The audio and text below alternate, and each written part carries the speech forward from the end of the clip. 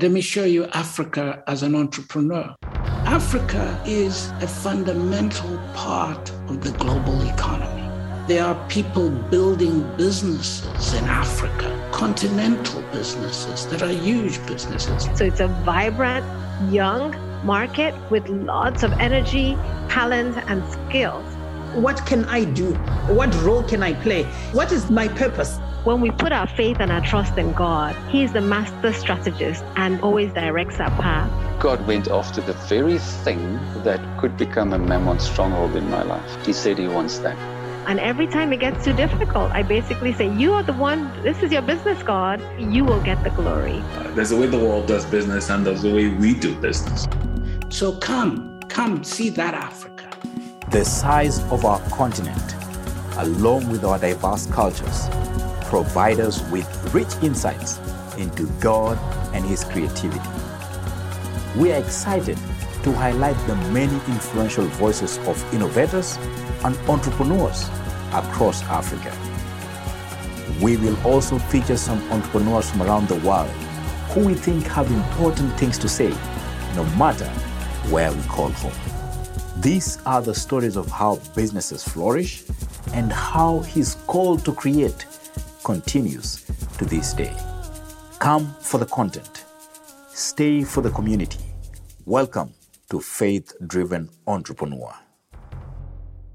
Welcome back to the Faith Driven Entrepreneur Africa podcast, where we spotlight the voices of entrepreneurs and innovators shaping the marketplace across the continent. This week, we are featuring Efosa Ojomo. Efosa's mindset around social change shifted after working in the non-profit sector. From 2009 to 2019, he served as the co-founder and president of Poverty Stops Here, an organization focused on alleviating poverty in developed countries, but he soon found a better way. In 2013, Efosa enrolled in Harvard Business School, where he learned about how marketplace innovation could help restore nations. Soon after, he shut the doors of his nonprofit and began researching and promoting disruptive innovation with the Clayton Christensen Institute. Today, he is the global prosperity lead of the organization and the co-author of the Prosperity Paradox with Clayton Christensen and Karen DeLeon. He will also be joining us as the co-host in future episodes, but today he gives us a vision of how innovation can make the world a better and more prosperous place. Efosa, it's wonderful to have you back with us today. It's been a while since we've spoken. For some people, you will be a very familiar name with your book, The Prosperity Paradox. And for others, it'll be a new name. So we're delighted to talk to you about really the role that innovation can play in lifting nations out of poverty. But before we dive into that, we'd love to get a little bit of the backstory. You had a job, a successful career, and then you decided to start a nonprofit. And that really just took you in a completely different direction. So can you walk us through that pivot in your career and what happened? Yeah, Ruben. And indeed, it's really good to be here with you today. Yeah, I was fortunate to come to the U.S. for college when I was 16. And as you said, I got a job as an engineer and life was good. I mean, since 2005, I'm working. And America, it's an amazing country. And I'm firmly connected to the American dream, right? I bought a house, car, and everything was going well. Then around 2008, I started reading books on poverty, development, economics. And, I think everyone or most people, especially believers, sort of, the older you get, you sort of know yourself and you start to know when something is going on. And as I'm reading these books, they captivated me like nothing had ever captivated me before. In fact, part of why I studied engineering is because I didn't really like reading back in the day. And as an engineer, you didn't really have to read a lot. So I'm reading The End of Poverty by Jeffrey Sachs, The Bottom Billion, Paul Collier. These things are just captivating me. I read several others, and it got to a point where I was like, oh my goodness, I have to do something about this. And you see, much of the literature I was reading at the time, much of development is really connected to this idea of going somewhere and helping people. The best way you help people is start a nonprofit because, they're too poor or too fill in the blank, right? Uneducated, too sick, they can't help themselves. So I started a nonprofit in 2009, and the idea was to go into, really poor and struggling communities in Nigeria to build wells and fund some other development initiatives. Did that for a while, but it didn't quite work out. So that was sort of my transition. It's a short transition from like working as an engineer, and then I started moonlighting as a nonprofit guy. Well, that was the beginning of my journey to where I am today.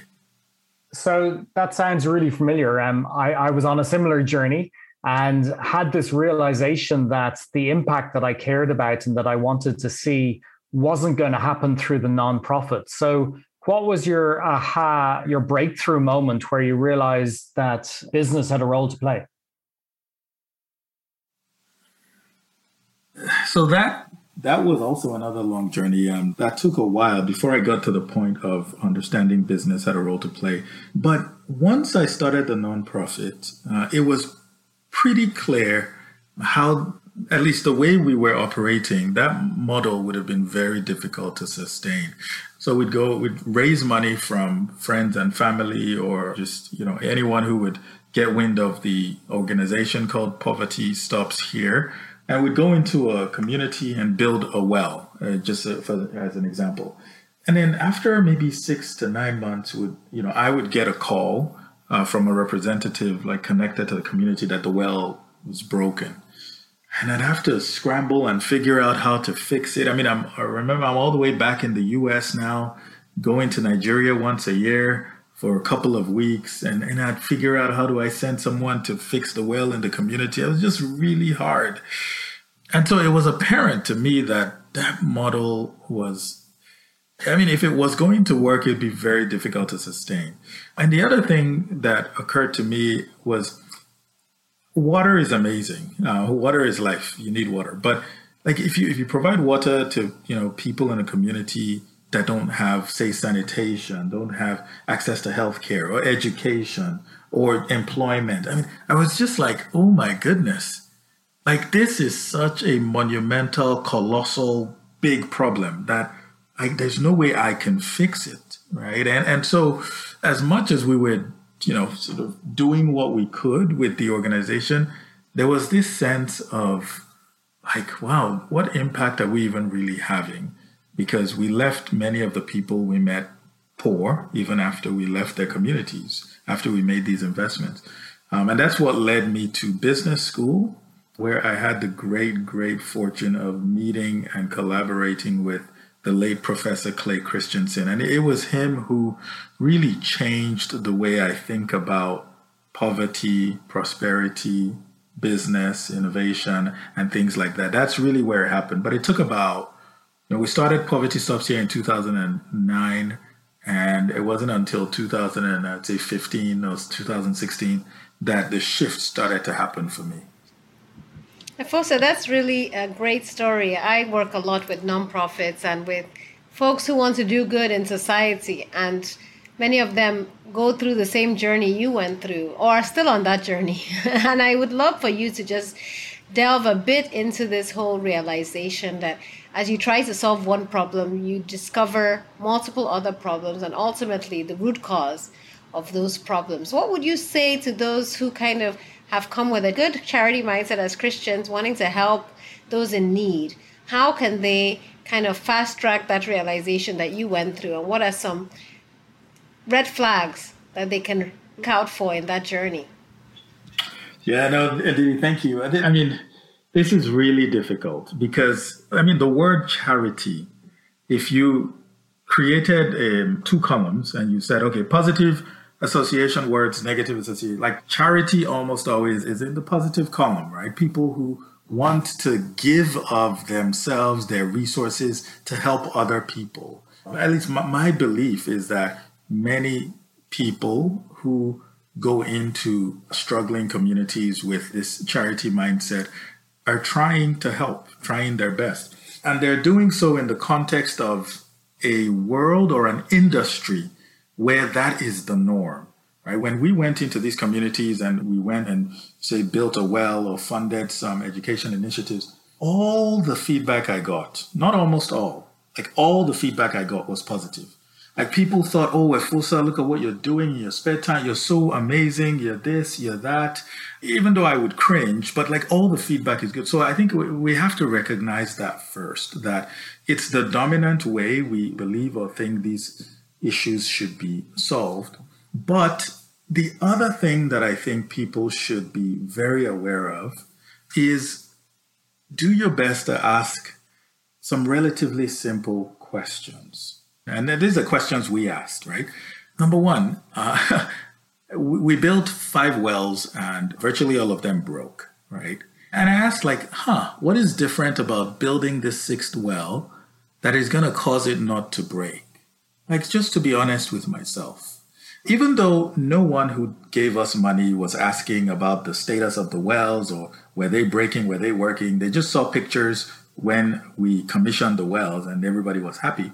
So you have to be honest with yourself and you have to ask, is this thing I'm doing really sustainable?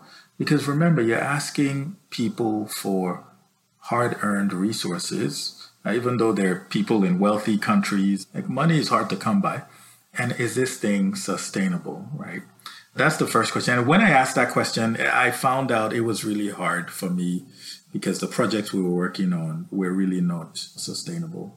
The second question, which I learned from Clay, was more so, the idea of alleviating poverty or trying to help people who are struggling is interesting, but I've never met someone who, when they graduate from extreme poverty or they go from making $2 a day to $3 or $4, they have a big party and they're excited. They call all the community members and say, man, we are no longer living in poverty. It's a construct that, we who are fortunate to live in wealthy countries and do a lot of analysis have created. And I think the goal really is prosperity. The goal is, people want dignity. They want a decent life for themselves and their families. And so really asking yourself, are the things we're doing going to lead to people to have this dignity? I think providing water and some of these other resources they're good. But again, you sort of want to ask yourself these questions. Will it lead to this dignity? And the last one is really, am I doing the best I can to work myself out of a job? In other words, the investments I'm making in this community, right? If I keep making them for the next 5, 10, 20 years, can I be confident that this community will no longer need Efosa or Efosa's nonprofit or, Ruben's organization or so on, right? Can I be confident? And if you can, then keep marching along that way. If you can't, then it'd be good to reevaluate, what are we really doing here? And when we did that, I think for us, the best thing for us was to shut down the organization because we didn't have the resources and capabilities to organize ourselves in a way that, that we could answer those questions in a way that we were confident with the answers we would get. I love that. And I like the fact that you were humble enough to recognize this and also strong enough to walk away.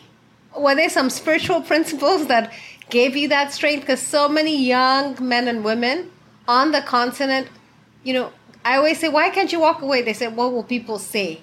What will my family say? What will society say? You were able to surmount those pressures. What was it about you or your faith that enabled you to walk away with integrity and take that difficult decision? Yeah, I really hope that when people hear this story and they hear, me walking away and that they focus on God's grace in my life. Because every good thing that I'm able to do, and I don't say this because we're on a podcast, it's really as a result of God's grace. The reason I got into this, perhaps this story would help, is I read a professor out of New York University. His book is called The White Man's Burden. And he talked about why many efforts, right, from wealthy countries to help poor countries have failed. It's called William Easterly, is his name.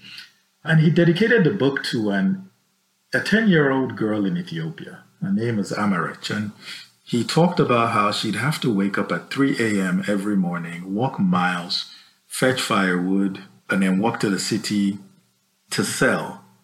I remember where I was. It was February 2008, reading that book in my room in Wisconsin, very cold, and I was just crying. And that's really what led to starting Poverty Stops Here, because I said her story is not an anomaly, right? Like her story is like, I say, close your eyes and pick an African child, at the time at least, maybe even in a rural area, then you would find an Amarich. So it's not like, oh, it's happening in a small corner of the world. And so I said, I need to do something about this. I'm thankful that that was my entry into this world, because almost every project or every initiative I've been involved in, I've thought about it through the lens of Amarich, right? Through the lens of, is what we're doing going to create a world where there would not be as many Amariches in the world in the future? And I think that was just a gift. You know, my guess is if I came into this through a different way, maybe I wouldn't have had the wherewithal to walk away. Maybe I would have been too concerned about what people thought. But I think, you know, God helped me there with that introduction to this world through the lens of this little girl. And I'd say he has also helped me, because it's really difficult for me to lie to myself. I just don't have peace when I'm like, you know, you can lie to everybody in the world, but I'm like, is this thing really having impact, right? Is this really, I'm like, it's really not, right? It's not, doesn't mean it's not doing good. It doesn't mean it's not helping here and there, but the kind of impact and desire God has placed in our hearts, he helps us, right? And I think he helped me see that, you know, it feels like maybe this isn't the best way to spend your time, knowing that, you know, you're not going to live forever. And so what if you spent it somewhere else? And so I would say it was just by his grace that I was able to walk away. Yeah. No, that's really good, Efosa. And I think what really strikes me is that you were motivated by your heart, and that remains a driving force and remains kind of what ignites you for your work today. But over time, your head realized that actually there's a different approach to this problem. And I think one of the powerful things that you alluded to is ability to learn from failure. And it strikes me that successful countries, and indeed successful people, are those who learn from failure, make many mistakes, but get up and improve and do something different and do something better. And sometimes our cultures prevent us from doing that. Our cultures have a kind of a culture of shame, which kind of, if we fail, then we can never be seen, we can never be in society again. But actually, we should be celebrating failure and understanding how do we move forward from that. And I'd love you just to kind of illustrate and unpack this. Earlier today, you shared the example of South Korea on Twitter, how they began really manufacturing the most basic of goods. Samsung began as a fish trader, and then upgrade kind of beginning to produce black and white TVs, which were pretty terrible TVs. They produced some of the worst cars in the world. And back in 1970, South Korea and places like Singapore were in fact poorer than countries like Ghana. And yet, over time, of course, gone ahead leaps and bounds. They've industrialized, they've developed really thriving industries. So can you unpack for us a little bit about kind of that story of the Asian economic development? Yes, absolutely. I mean, you started by talking about failure and how important it is. And in fact, I've been thinking a lot more about that recently as I think about my work and research, and how failure is learning. It is the process by which we fail that we learn. And if anyone should be good at failing and learning, it should be the Christ follower. It has to be the Christ follower. And one thing I'll say, then I'll jump on the Asian economic miracle story quickly, is we have, I think, perfected the art of sinning. God has perfected the art of forgiving. And so, you know, everything about the Christian faith really needs to point to the cross and the humility that it ignites in us, right? So if you think about our cycle, what we do on a daily basis, hourly basis, Efosa wakes up, sins, repent, repeat. That's my cycle. And God is just on a continuous cycle, a continuous loop of like forgiving, right? And so if we take that, which like happens to the average Christian, that's just what we do, and apply it to business, apply it to innovation, then the idea that we failed, we made a decision that didn't work out, should encourage us to learn. And so if we connect that sort of failing as learning to the Asian economic miracle, I mean, it is truly, truly humbling to learn about how many countries in the region, whether it's Japan, South Korea, Singapore, Taiwan, like just to learn how they started, I would say 70, 80 years ago, and were dirt poor. It's hard to appreciate that today because they're wealthy, and that's one of the things that happens when you gain prosperity. Even in the United States, we cannot imagine a poor America. But you don't have to go back too far. 150, 120 years, this country, there were, people were really poor. But what happened in those countries is, it's like they told themselves, this is the model by which you become prosperous. The model you just described. Samsung said, we are going to keep learning how to build better and better products that more and more people can afford. Like, we are addicted to that model. And the TVs, the ones you refer, were so bad when they started making TVs that they used to hand them out for free with magazine subscriptions. So imagine you get a subscription to, the Atlantic or the New York Times, and you get a free TV. I mean, how bad does your TV have to be? And this was a time when, electronics were not cheap or inexpensive 30, 40 years ago, right? So we have to appreciate how bad their products were. But they just kept learning and building and learning and building. And I think, for me at least, and especially as it relates to my work as a researcher in this space, is there is this idea that we know the answer to poverty problems, right? We already know. You go into a community, this happened to me, that is poor. They lack water, they lack schools, they lack hospitals, they lack good governance, they lack all these things. And so it's just like, look, just provide this stuff. It's easy. I mean, go to America, go to UK. Why can't we fill in the blank? That always, it's a question that we often ask ourselves. And I think it does take a certain level of patience and humility to walk into a room. You see problems that you're familiar with. Okay, there's no water, no food, no schools, no this, no that. But maybe the solution isn't just the provision of these resources. Maybe there's a fundamentally deeper problem here. And to walk in asking questions, not proffering like answers because, you have degrees or you're, the smartest person. Like, it takes a different approach. And I think that's the approach that I'm lobbying for many, many more of us to take. Because sometimes the most obvious answer to a problem, it may not be the solution at all. And so, I'm encouraged by for me, when I think about the Asian economic miracle, it gives me hope that many countries in Africa can create prosperity. Like, I firmly believe that. It's not something I just it's connected to my work. So I firmly believe it. Because if you read the history, you will see it happen. And there's this thing we say in Nigeria, and Didi can back me up, you go to school, Nigerian parents, if your kids are not the top of the class, they'll say, the people who are the top of the class, so they don't have two heads, right? So there's something about the Asians, they don't have two heads. Americans, they don't have two heads. We can do it too, so yeah.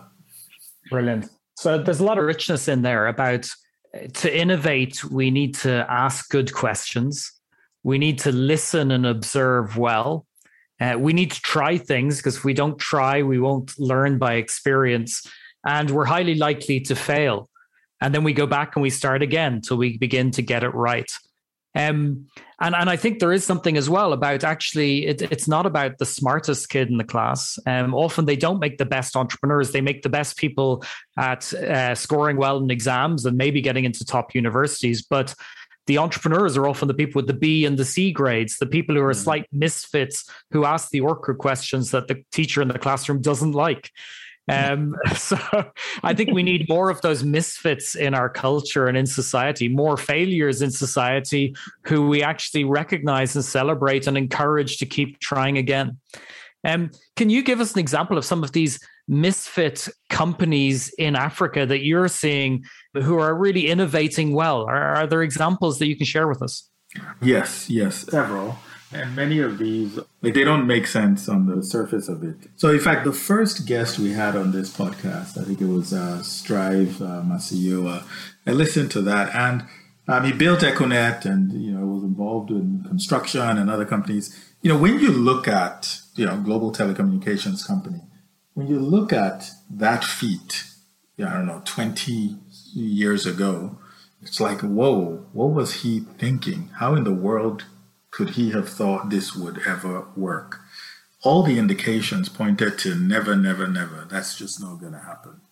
Yet, look at fast forward today, and we cannot imagine an Africa without sort of this mobile telecommunications like network connection. We can't. And I think that's the beauty about what in our research we call market creating innovations. They are these amazing innovations that make products and services that are very complicated and expensive. They make them simple and affordable so many more people in society can afford them.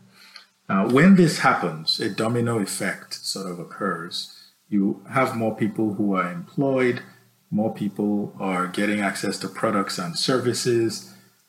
Companies and individuals who have jobs are paying taxes, and so you're helping governments do their job, because that's another issue that we can talk a bit about. But you're helping governments, right? Because that's, we complain a lot about African governments, but on average, the average African government has about $650 per year to spend per person. Nigeria is like about 200. Kenya, 400. And so it's not a lot of money. The US is spending about $30,000 per person per year. Norway, Sweden, they're spending, close to 40,000. And so it's going to be difficult for African governments to accomplish all the things they've set out to without help. And so that's an impact of these market creating innovations. Now, organizations that are doing it today, there's a company called Kobo 360, run by Obi, Ozo, and Ife. And what they're trying to do is make logistics a lot simpler, a lot easier. Obviously, the infrastructure issues in Africa are a problem, but how do you move goods from point A to point B? I understand the affinity for like fintech, and that's great, better payment solutions. But at the end of the day, we still need to figure out how to move atoms, right? Like we need to figure out how to move goods and services. And I always tell people you can't really eat digital bits and bytes. So you need to figure out how to move things. And Kobo 360 is doing that. There's a company based out of Ghana, but becoming Pan-African called M-Pharma. And M-Pharma they started out just really making software to help pharmaceuticals better manage their supply chains. But now they've gone full on, almost vertical and horizontally integrated. They have some pharmacies of their own. They have healthcare professionals, because many people in Africa get their care by going to the equivalent of like a pharmacy, not necessarily a doctor's office. So M-Pharma is doing that. And one last one, Yoko. So Yoko is think of a square, or I think it's now called Block. So Jack Dorsey, the founder, former CEO, founder of Twitter, had this company called Block, and it's essentially a financial services company that helps small businesses better take payments, manage their inventory, financials. So you get that sort of market intelligence. And Yoko is based in South Africa, and they're really trying to provide this service, a similar service for small businesses across the region. So there are so many others that are coming up across the continent today. And my hypothesis is, if these organizations succeed, the continent becomes prosperous. If they don't, then it will struggle for a while, right? Regardless of how much aid Africa continues to get, which isn't really even that much when you think about it. So I think it's about $40 per person per year, like all the aid. And much of that doesn't even land in Africa. Over 2/3 is spent in the wealthy countries that do give the aid. So, we do need this paradigm shift that supports enterprise organizations that are really trying to make products and services simple and affordable for people. Thank you for sharing those inspiring stories and for underscoring the importance of changing our mindsets and having a new vision. And just as we start to round up, are there specific lenses that we should use to pinpoint market-creating innovations? You've kind of alluded to it by saying, it has to address the needs of people. It has to be demand-driven. You can't eat tech for breakfast. But what are some very clear indicators that an idea is worth pursuing and that it will generate sustainable wealth? Yeah, I think the first thing I would point to is this concept of struggle. The way I often describe it is, when I'm in a room and I ask everyone, hey, how important is climate change? How serious is climate change? And in the day, I know you just came from Davos, so I'm sure that was a hot topic there. Everyone raises their hand, like climate change, big deal, very important. Then I ask, how many of you woke up today, like honest, and really, this climate change you say is a problem, it was a burden on your heart. Like you made 9 out of the 10 decisions you've made today thinking about this problem of climate change. And maybe 1 or 2 people raise their hands. And what I described there is it's a problem. It's a very big problem, but it's not a struggle. And so we have to figure out the struggles that many people are encountering. The good thing is, I guess it's from an innovation standpoint, it's good. From a just life standpoint, it's not so good.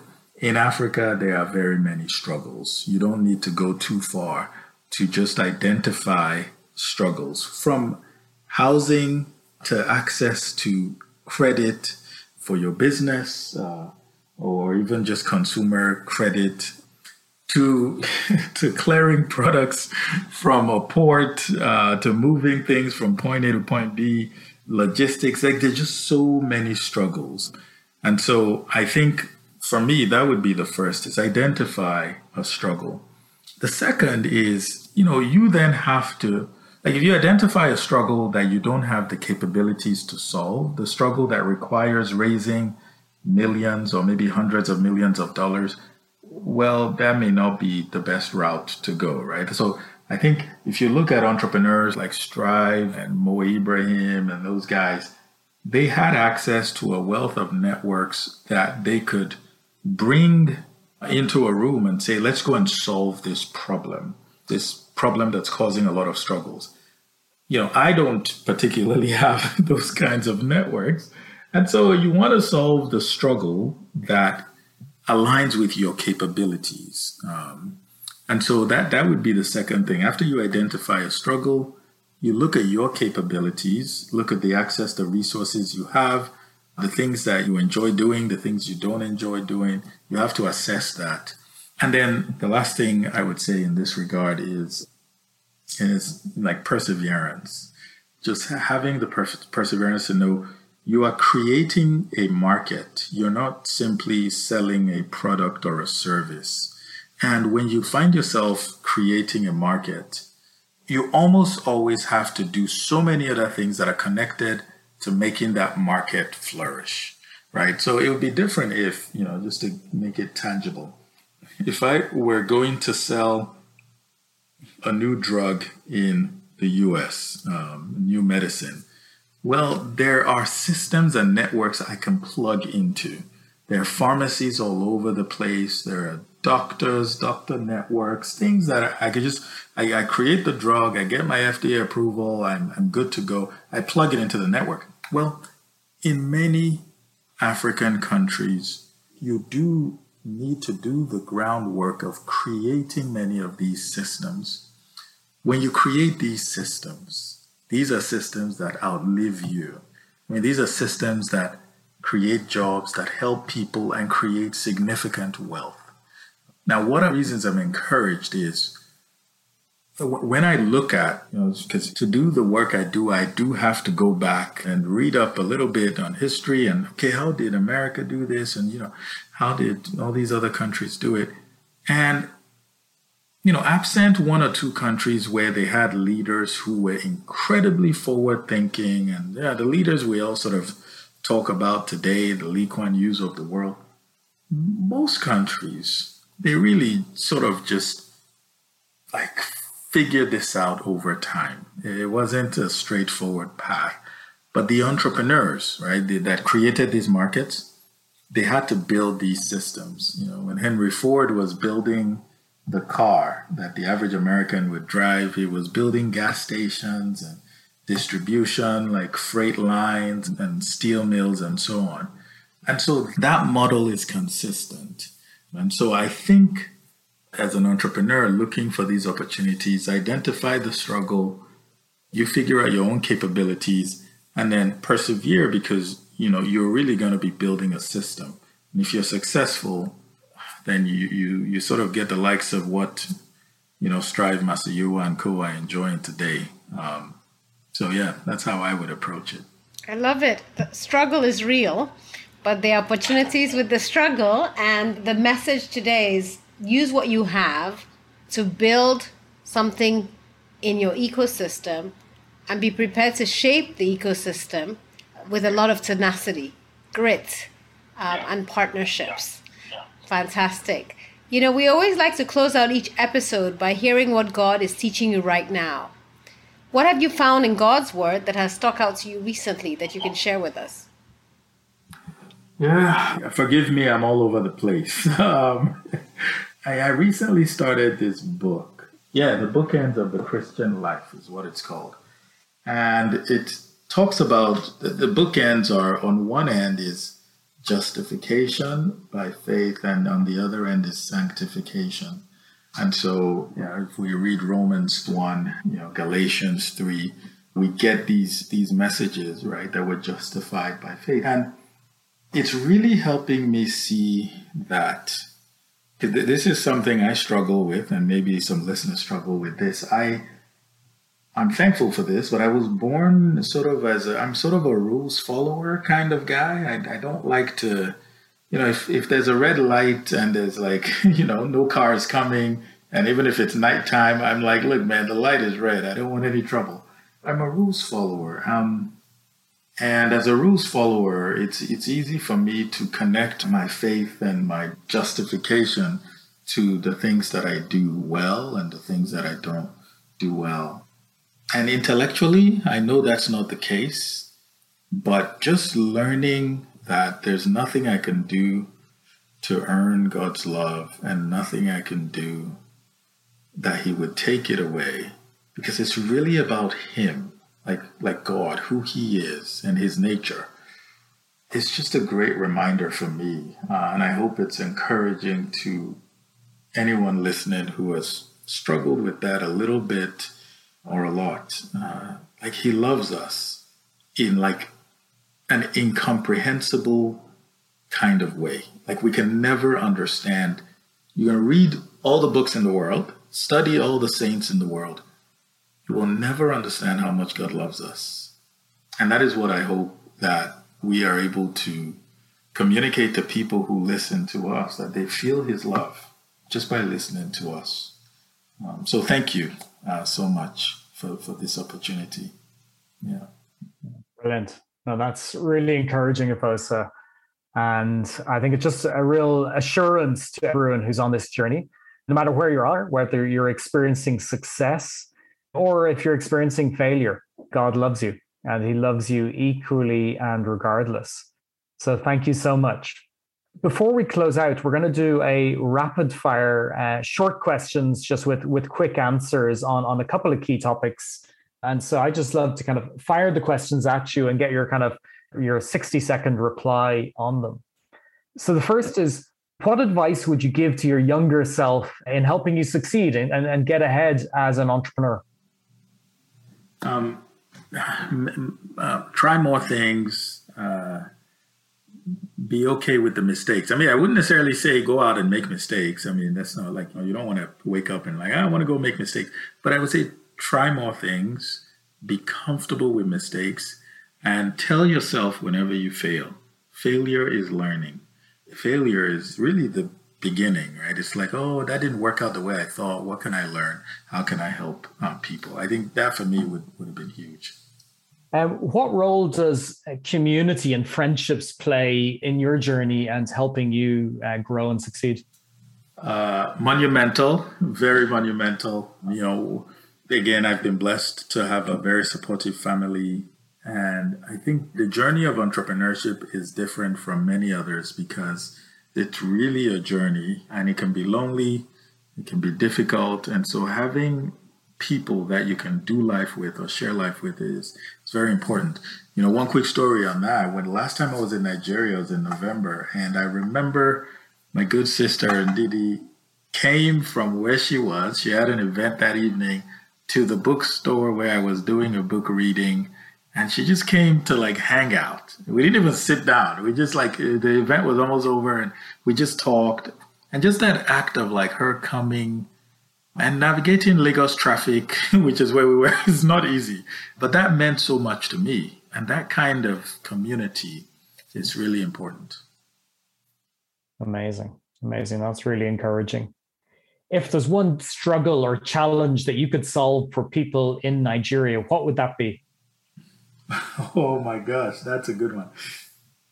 Well, let me do two. I'm very sorry. So one is just waking up every day, and I say this as therapy for myself, with the knowledge of how much the creator of the universe loves you. Like just the knowledge of how much the creator of the universe, like that I think can change your perspective on a lot of things. The other one, which is more sort of temporal, is the notion that the solutions to many problems in Nigeria will not come from the government. That's a mindset shift thing. And I think when we stop waiting for the government, more of us will take matters into our own hands and figure out how to help the government, right? It's not to say they're not important. They are very important. But I think if we have that paradigm shift to let me see how I can help them, especially the elites in Nigeria, those who have more than they can probably spend. That, I think, would be a huge paradigm shift. Brilliant. Ndidi, final word to you. What problem would you like to encourage young entrepreneurs of Nigeria to solve or other African countries? Well, the biggest challenge we're facing right now in Nigeria is insecurity linked to youth unemployment. It's a huge challenge. I'll repeat that. Insecurity linked to youth unemployment.